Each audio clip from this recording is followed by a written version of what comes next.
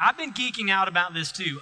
Some of us, as Jay announced, we've been celebrating this month around with churches around the world the 500th anniversary of the Protestant Reformation. Okay, we are children of that movement. Okay.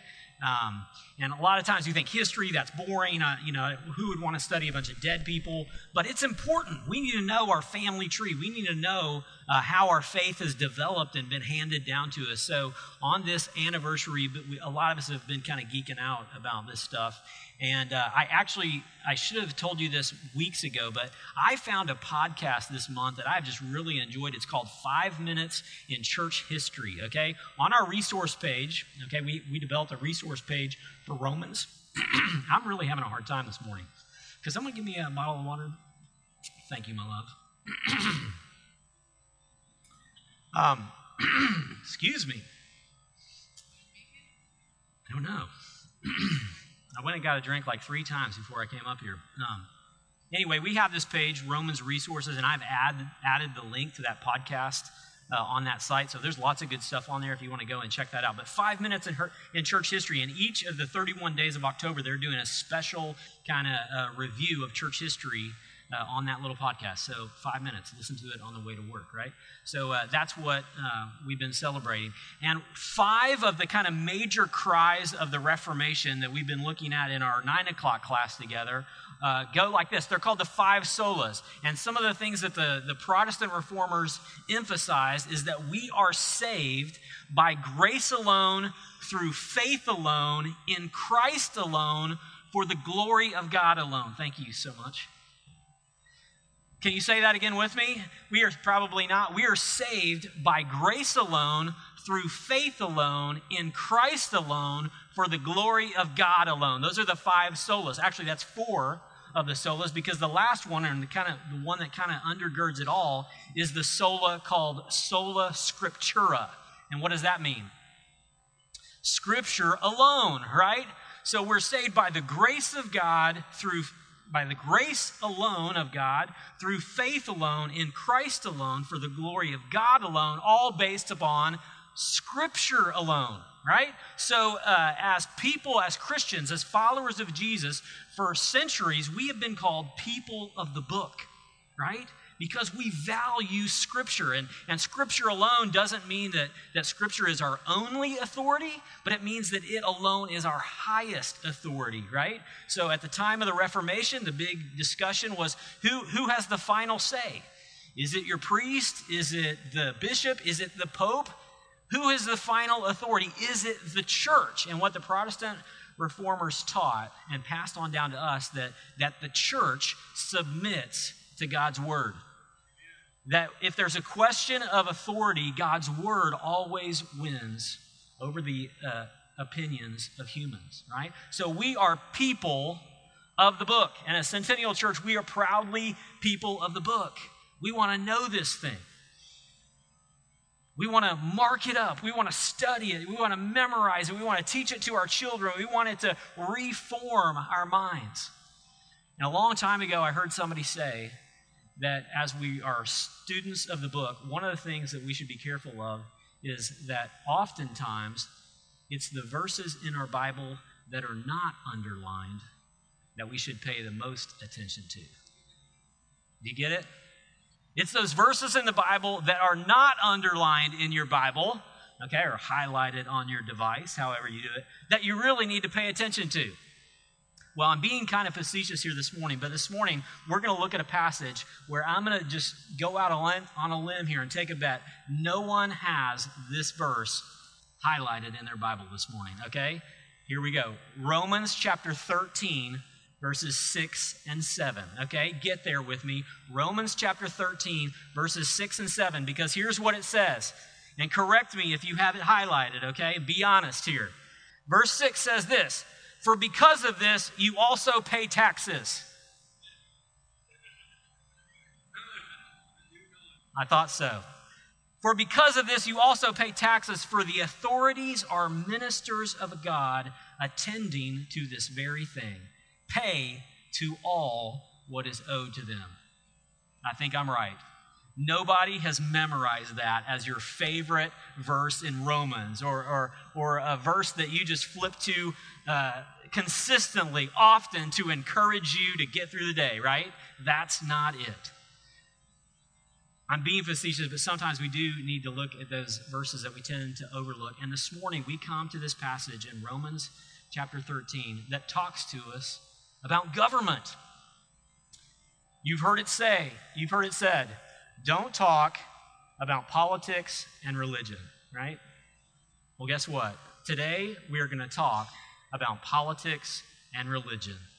We're going to talk about God and government and what the Apostle Paul, the Holy Spirit, inspired the Apostle Paul to write these words of Romans chapter 13, okay, which deals with our relationship to governing authorities.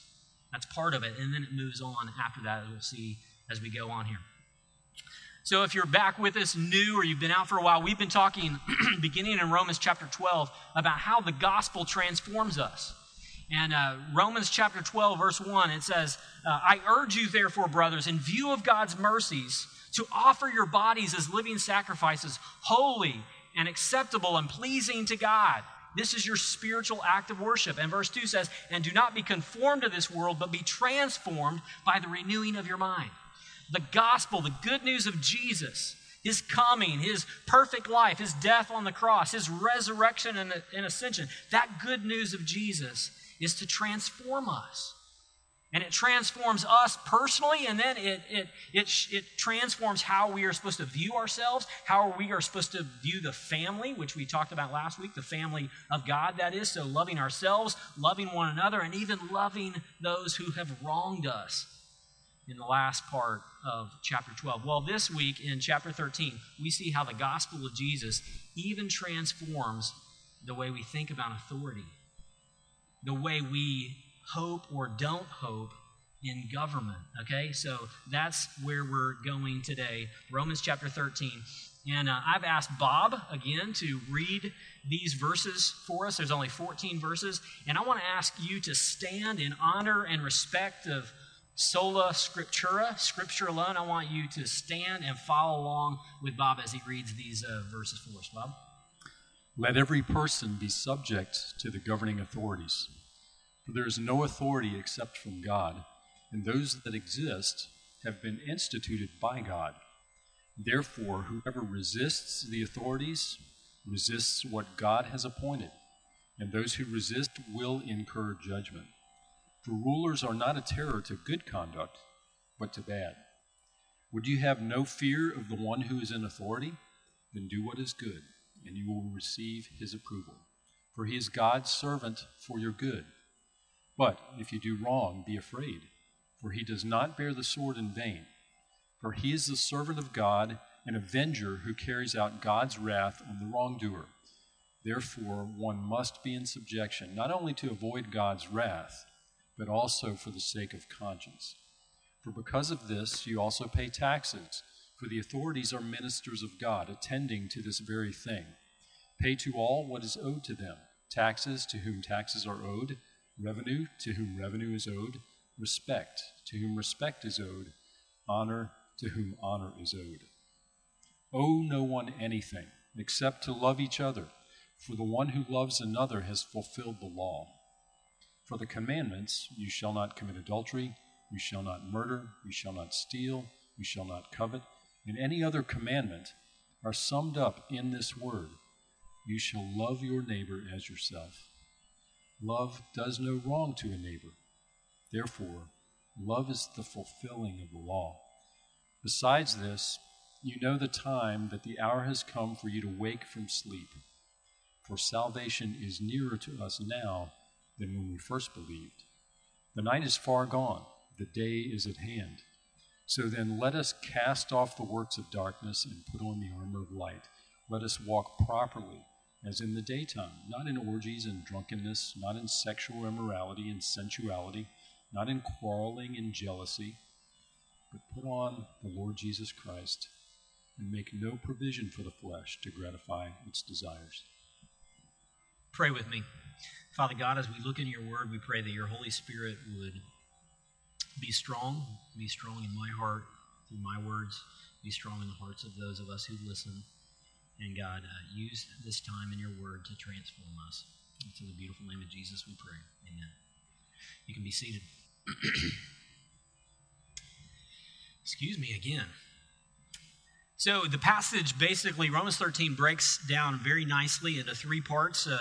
Verses 1 through 7 are really talking about the government, and there you could say he's saying, have faith that God's sovereign, even though the rulers over you may be less than best, or in some cases throughout Christian history have been outright evil. So he talks in the first 7 verses regarding the government and then regarding our neighbors. So the focus there kind of being love in verses 8 through 10. And then regarding the times, you could say the focus there is on hope, that the day is drawing near.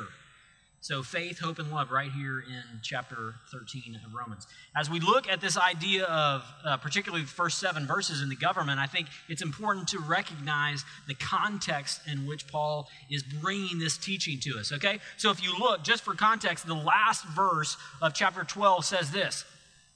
The context is evil. Verse 21 of chapter 12 says, do not be overcome by evil, but overcome evil with good. How are you going to make a difference in the world? Not by adding to the evil, but by overcoming the evil with good. And that's a military word there, overcome. So I want you to remember, as Paul gets to chapter 13, he's talking about the fact that you're going to be persecuted. And don't retaliate, but overcome evil with good. That's the front context. And look at the back context. If we look at verses 11 through 14 first, let me read those again. Besides this, you know the time. What's the time in the first century? What's the time now? You know the time, that the hour has come for you to wake from sleep. For salvation, is nearer to us now than when we first believed. The night is far gone. The day is at hand. So then let us cast off the works of darkness and put on the armor of light. And then he goes on to talk about how we should walk, not in darkness, but in light. In verse 14, put on the Lord Jesus Christ and make no provision for the flesh. So it's like he's saying the days are evil. Darkness is here, but the day is coming. And the way you live, the way you overcome that evil is by doing good. And you do good by submitting to authority. And you do good by loving your neighbor. And you do good by living uprightly in evil times, okay? That's kind of the way it goes here. And as he gets to chapter 13, just put in terms of historical context, put yourself in the shoes of a first century Christian, a Roman Christian in the Roman world, or a first century Jew who has become a Christian. And you have learned and you've embraced that Jesus Christ is the King of Kings and Lord of Lords. That he's the ultimate king, that he's the ultimate ruler. So that brings a question to your mind. So what about all these other kings? Should I still obey the government authorities? If Jesus is the king, why not just disregard the earthly kings? And in fact, as Jesus came to this earth and ministered, there were Jews among him that wanted him to be king, right? They wanted to make him king. They wanted a political kingdom from Jesus. And Jesus, boy, he spoils their hopes by saying, no, that's not why I came this time. I'm bringing a kingdom, but right now I'm working like a mustard seed.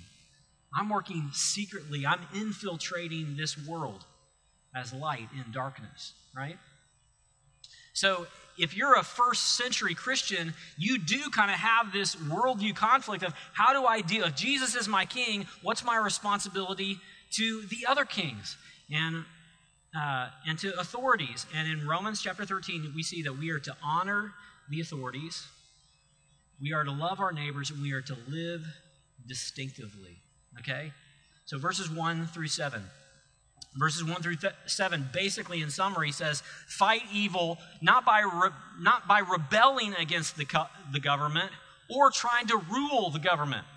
Okay, so this is helpful for Reformation times, 1500 AD. Like the church and the state aren't supposed to be mingled together. And Paul is saying here in Romans 13, don't rebel against the government authorities. And don't try to overtake the government authorities to bring Christ's kingdom here on this earth. That's on this earth right now. That's not the way it's going to happen. And if you read just the first 3 or 4 verses again, he says, let every person be subject or submit to the governing authorities, for there is no authority except from God, and those that exist have been instituted by God. Therefore, whoever resists the authorities resists what God has appointed, and those who resist will incur judgment. For rulers are not a terror to good conduct, but to bad. Would you have no fear of the one who is in authority? And then do what is good. Again, fight evil with good. Do what is good, and you will receive his approval. And look at the way he describes government in verses 4 and 6. He says, for he, the governor or the government, is God's servant for your good. And the word there for servant is the same word that we use for deacons today, diakonos. He says the governing authorities are there as God's servants. He's placed them there. And all throughout the scriptures, particularly Daniel at the time of Nebuchadnezzar, the Bible teaches that God raises up authorities and he takes them down. Does that mean that he approves of everything that all authorities do? Absolutely not. And yet he is sovereign over the human authorities. And the general principle here is to subject ourselves to those authorities. Even if, like in the first century, the Roman authorities and the Roman emperors were wicked, bad people. He's not saying this in a democracy. He's not writing this to people in a Christian nation. But still, he's saying you can overcome evil by submitting yourselves to the authority, even when you're not just in love with them. Sound familiar? We can honor and submit even when it seems like the system is messed up. Now, are there exceptions? Yes, there are. Of course there are, and the Bible gives us exceptions to those. Before I get to those, let me show you some parallel passages here that say similar things. And I got a scoop. 1 Peter 2, 13 through 17, okay? Same idea, but this time from Peter.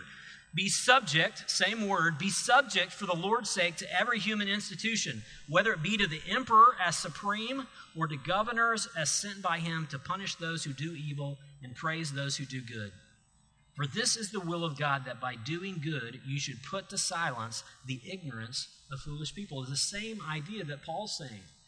Overcome evil with good. Verse 16, live as people who are free, not using your freedom as a cover-up for evil, but living as servants of God. Look at that. The government is a servant of God, and you, as you live good lives, are servants of God. And then verse 17, I love this pithy summary here. Honor everyone, love the brotherhood, fear God, honor the emperor, honor the king. Does it say you have to love the king? Does it say you have to love the emperor? It says you have to honor him. You have to show respect. How many times I heard growing up from my parents, whether it was a coach or whether it was a teacher, and I was convinced they didn't know what they were doing, they were bad teachers, whatever, they weren't doing me right, and the teacher would say, you don't have to like them, but you have to respect them. You don't have to agree with everything they say, but you have to honor them. And that's right here out of the Bible. 1 Peter, 1 Timothy also, this one is convicting to me. 1 Timothy 2, verses 1 through 2. First of all, then, I urge that supplications, prayers, intercessions, and thanksgivings be made for all people, for kings and all who are in high positions, that we may lead peaceful and a quiet life, godly and dignified in every way. I have to confess to you this morning that I don't pray for people in government positions like I should. That I can be cynical and apathetic and cynical again.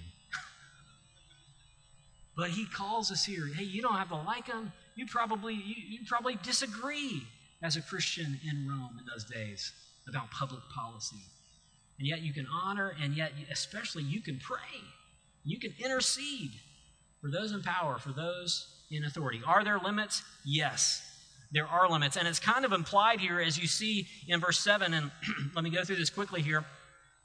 We'll skip over verse 6 where he talks about paying taxes again, but verse 7, he kind of expands on that, and he says, and this is kind of the implication of limited obedience, he says, pay to all what is owed to them, okay? Taxes to whom taxes are owed, revenue to whom revenue is owed, respect to whom respect is owed, honor to whom honor is owed.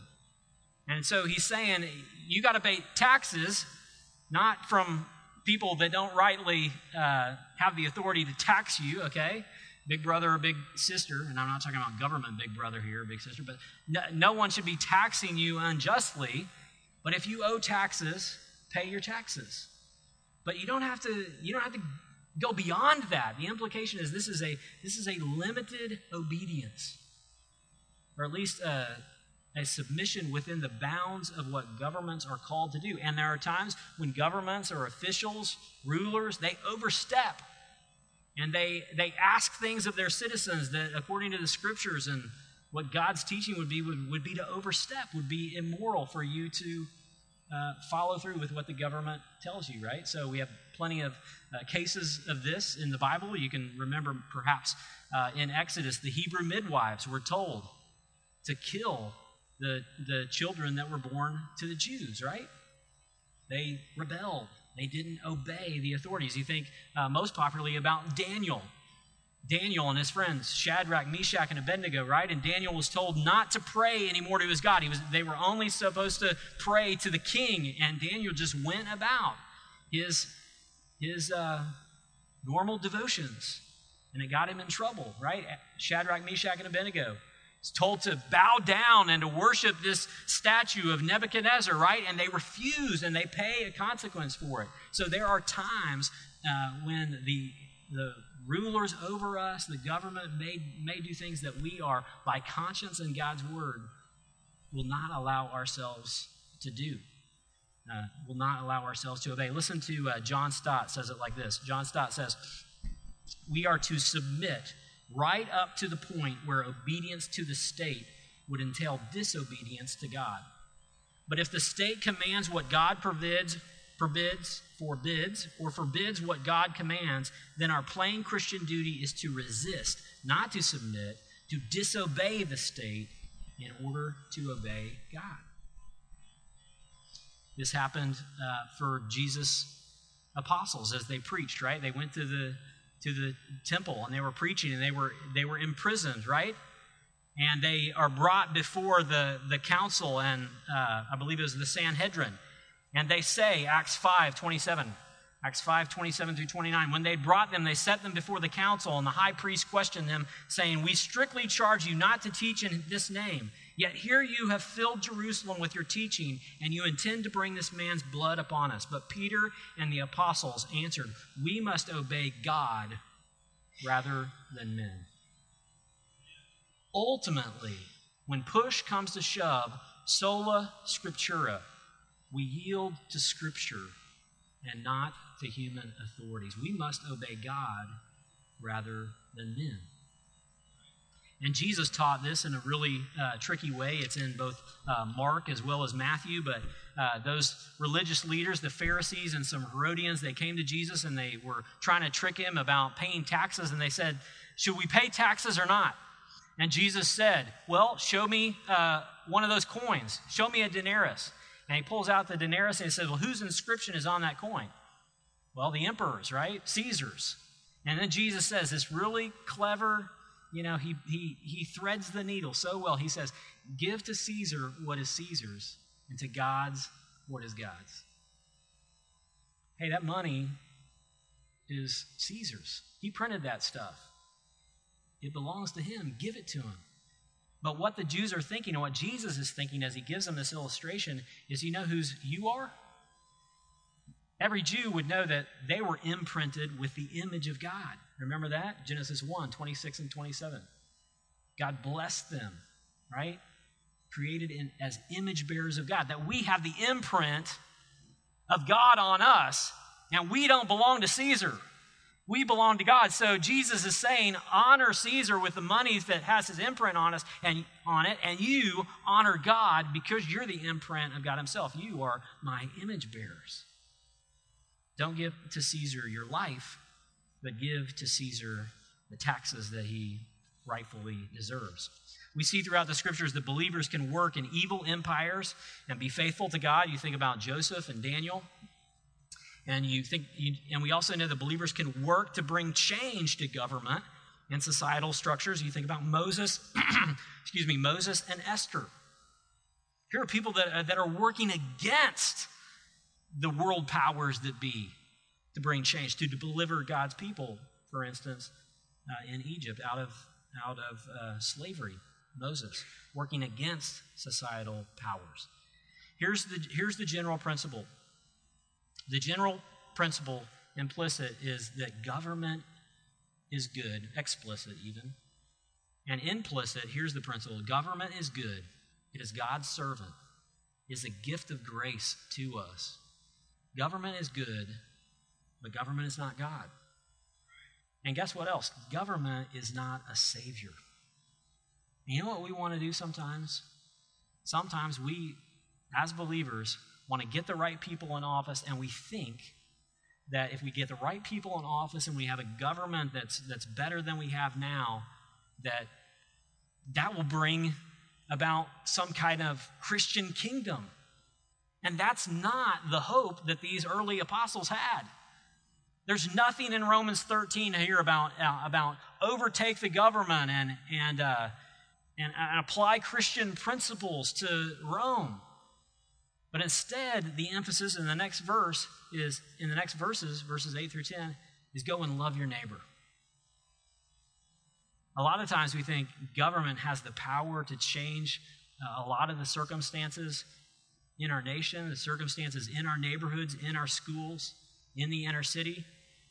And you know what the scriptures, I think, would say, and what Jesus would say is, you know where impact happens?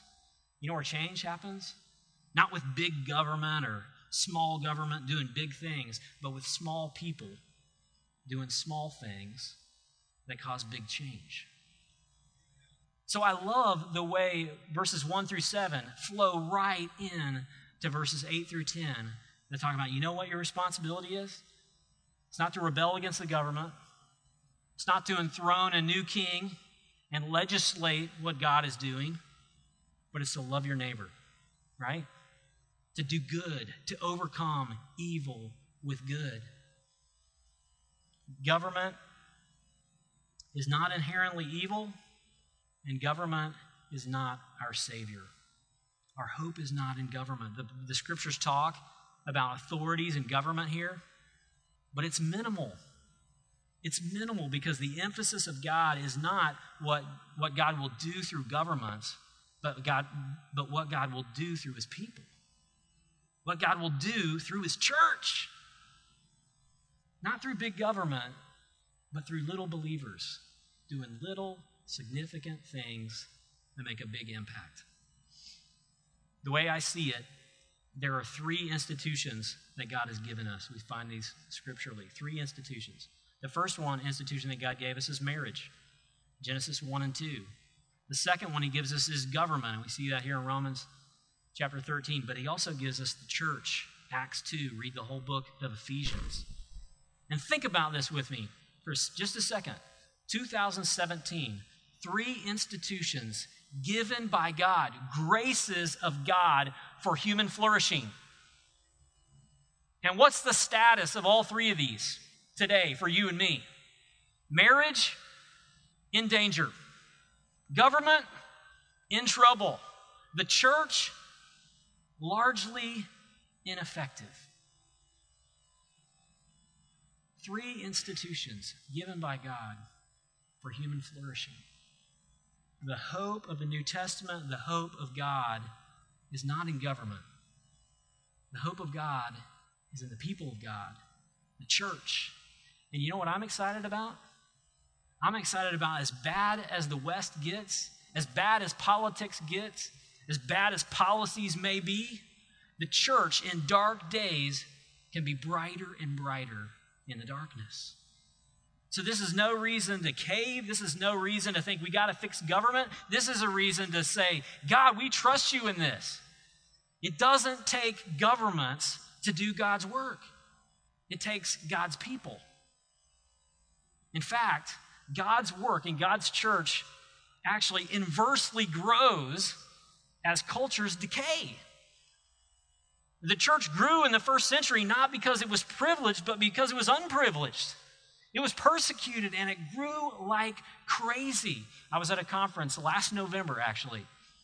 I was listening to a couple speakers who do ministry in the Muslim world, and I was blown away by the stories that they were told. And one of the guys who was speaking, his name is Ahmad, okay, works in the Middle East, and Ahmad said this. He said this, "It is an exciting time to be in the Middle East."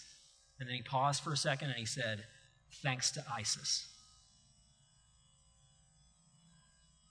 We are not dependent upon red state, blue state, Republican, or Democrat for God to do his work. God is working in some of the most difficult political situations in huge ways. In fact, one of the stats that he gave at this seminar was that there have been more conversions in the Arab world in the last 14 years than the previous 1,400. We don't have to have a king who has our back. We don't have to have our policies in place to accomplish God's mission. In fact, sometimes God's mission takes off not because of comfortable political stability, but in difficult political stability, in discomfort, in persecution. There's a role for government, and it's good, and we should submit to it, but we should not see it as our Savior. There is a kingdom coming. There is a perfect king. There is a perfect ruler. And it will not be someone from this earth. It will be someone from out there to come back down here. Jesus, when Jesus returns as the King of Kings and the Lord of Lords, then, and only then, will we have perfect government. So he goes on in verses 8 and 10, and he says, love one another, just like we talked about last week. Just like we talked about last week. Owe no one anything except to love each other. For the one who loves one another has fulfilled the law. I read an article, staying on the Middle East theme, read an article that said some of the refugees that were being interviewed and being taken care of by largely Christian organizations. And one mother of children who had lost her husband and been through so much, she said this. She said, the Muslims kill our sons and daughters, and the Christians mend our wounds and give us shoes. Came from terrible political place, but was shown love. It's not big government that will make a difference. It's little acts of love by little people like you and me. So he says, owe no one anything except to love each other. For the one who loves another has fulfilled the law. Let me go on, verses 11 through 12. We already really talked about it at the beginning, but he says, the time has come. The day is dawning. Salvation is nearer now than when you first believed. I mean, boy, that's true, isn't it? Right? And if it was nearer when he wrote the book of Romans, it's nearer now. And so what's the implication? Again, love one another and live in light. Live in the light. Put on Christ.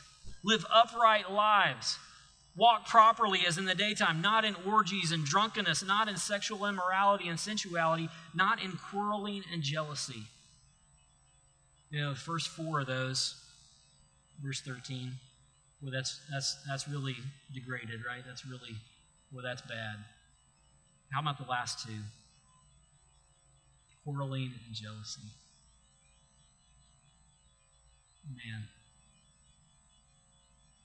we can be ripped apart by quarreling and jealousy. And it can painfully hurt us. It can painfully hurt our body. And Paul says, man, don't give in to that. In the midst of evil and night that seems to be dark, dark, dark, live in the day Live in the light, because that day is coming. That perfect kingdom is coming.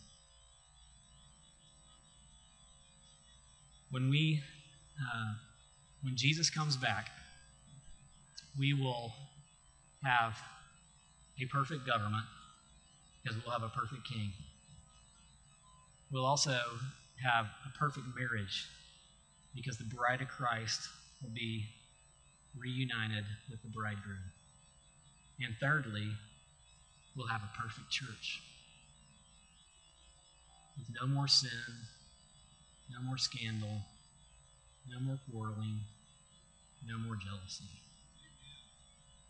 But our hope is not in ourselves. Our hope is not in government. Our hope is in the King of Kings, who will come one day and put it right. And in the meantime, right now, live in the light. Wake up. Give your life to what matters. Repent of your sin.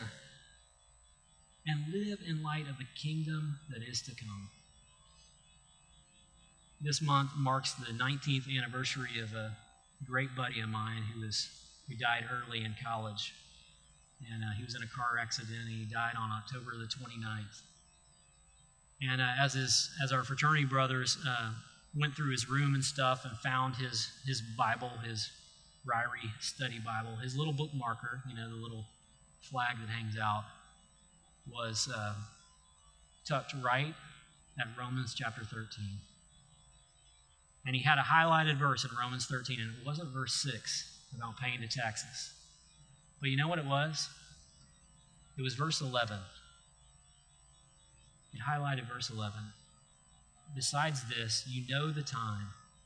The hour has come for you to wake from sleep, for salvation is nearer to us now than when we first believed. I don't know when he underlined that, but it was true for him and it's true for us. Salvation now is nearer than when we first believed. What's your hope in? Is it in government? Does your confidence in God wane with the news headlines? Or do you hope in Christ and his kingdom to come? And what can you do about the evil? Hey, you can vote well. You can be informed. Don't be apathetic. Don't take that cue from your pastor. Be informed. But most of all, love your neighbor and make little bits of difference that in the end make a big difference. Will you pray with me? Father God, as we look around the world, even as we look into our own weeks and our own hearts, it's easy to be discouraged by what we see, by the darkness. And God, we thank you that we live in a country that all around is pretty free. And it's not as bad as many kingdoms that other Christians have had to live throughout church history. And so we thank you for our country. We pray for our country. Most of all, God, I pray for your church. And I pray that in such darkness and such movement towards degradation and sin and evil, that your church would do these little things, these little acts of love to make your kingdom known, to make the King known. It's in the name of our King that we pray, King Jesus. Amen. Well, as we celebrate at the table this morning, it reminds us, the Lord's table reminds us that the kingdom is coming. And the kingdom comes because the King died for his enemies. He made us sons and daughters. I want to invite our servers to go ahead and come forward and take the bread and the cup back to your station, and I'm going to read from 1 Corinthians chapter 11, where Paul tells us about this celebration that we have that not only reminds us of the past, but anchors us in the future for the coming of Jesus. Paul writes this, "For I received from the Lord what I also delivered to you, that the Lord Jesus, on the night when he was betrayed, took bread, and when he had given thanks, he broke it and said, 'This is my body, which is for you. Do this in remembrance of me.'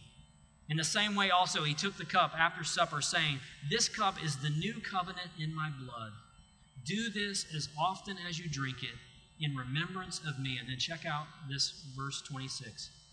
"For as often as you eat this bread and drink the cup, you proclaim the Lord's death until he comes."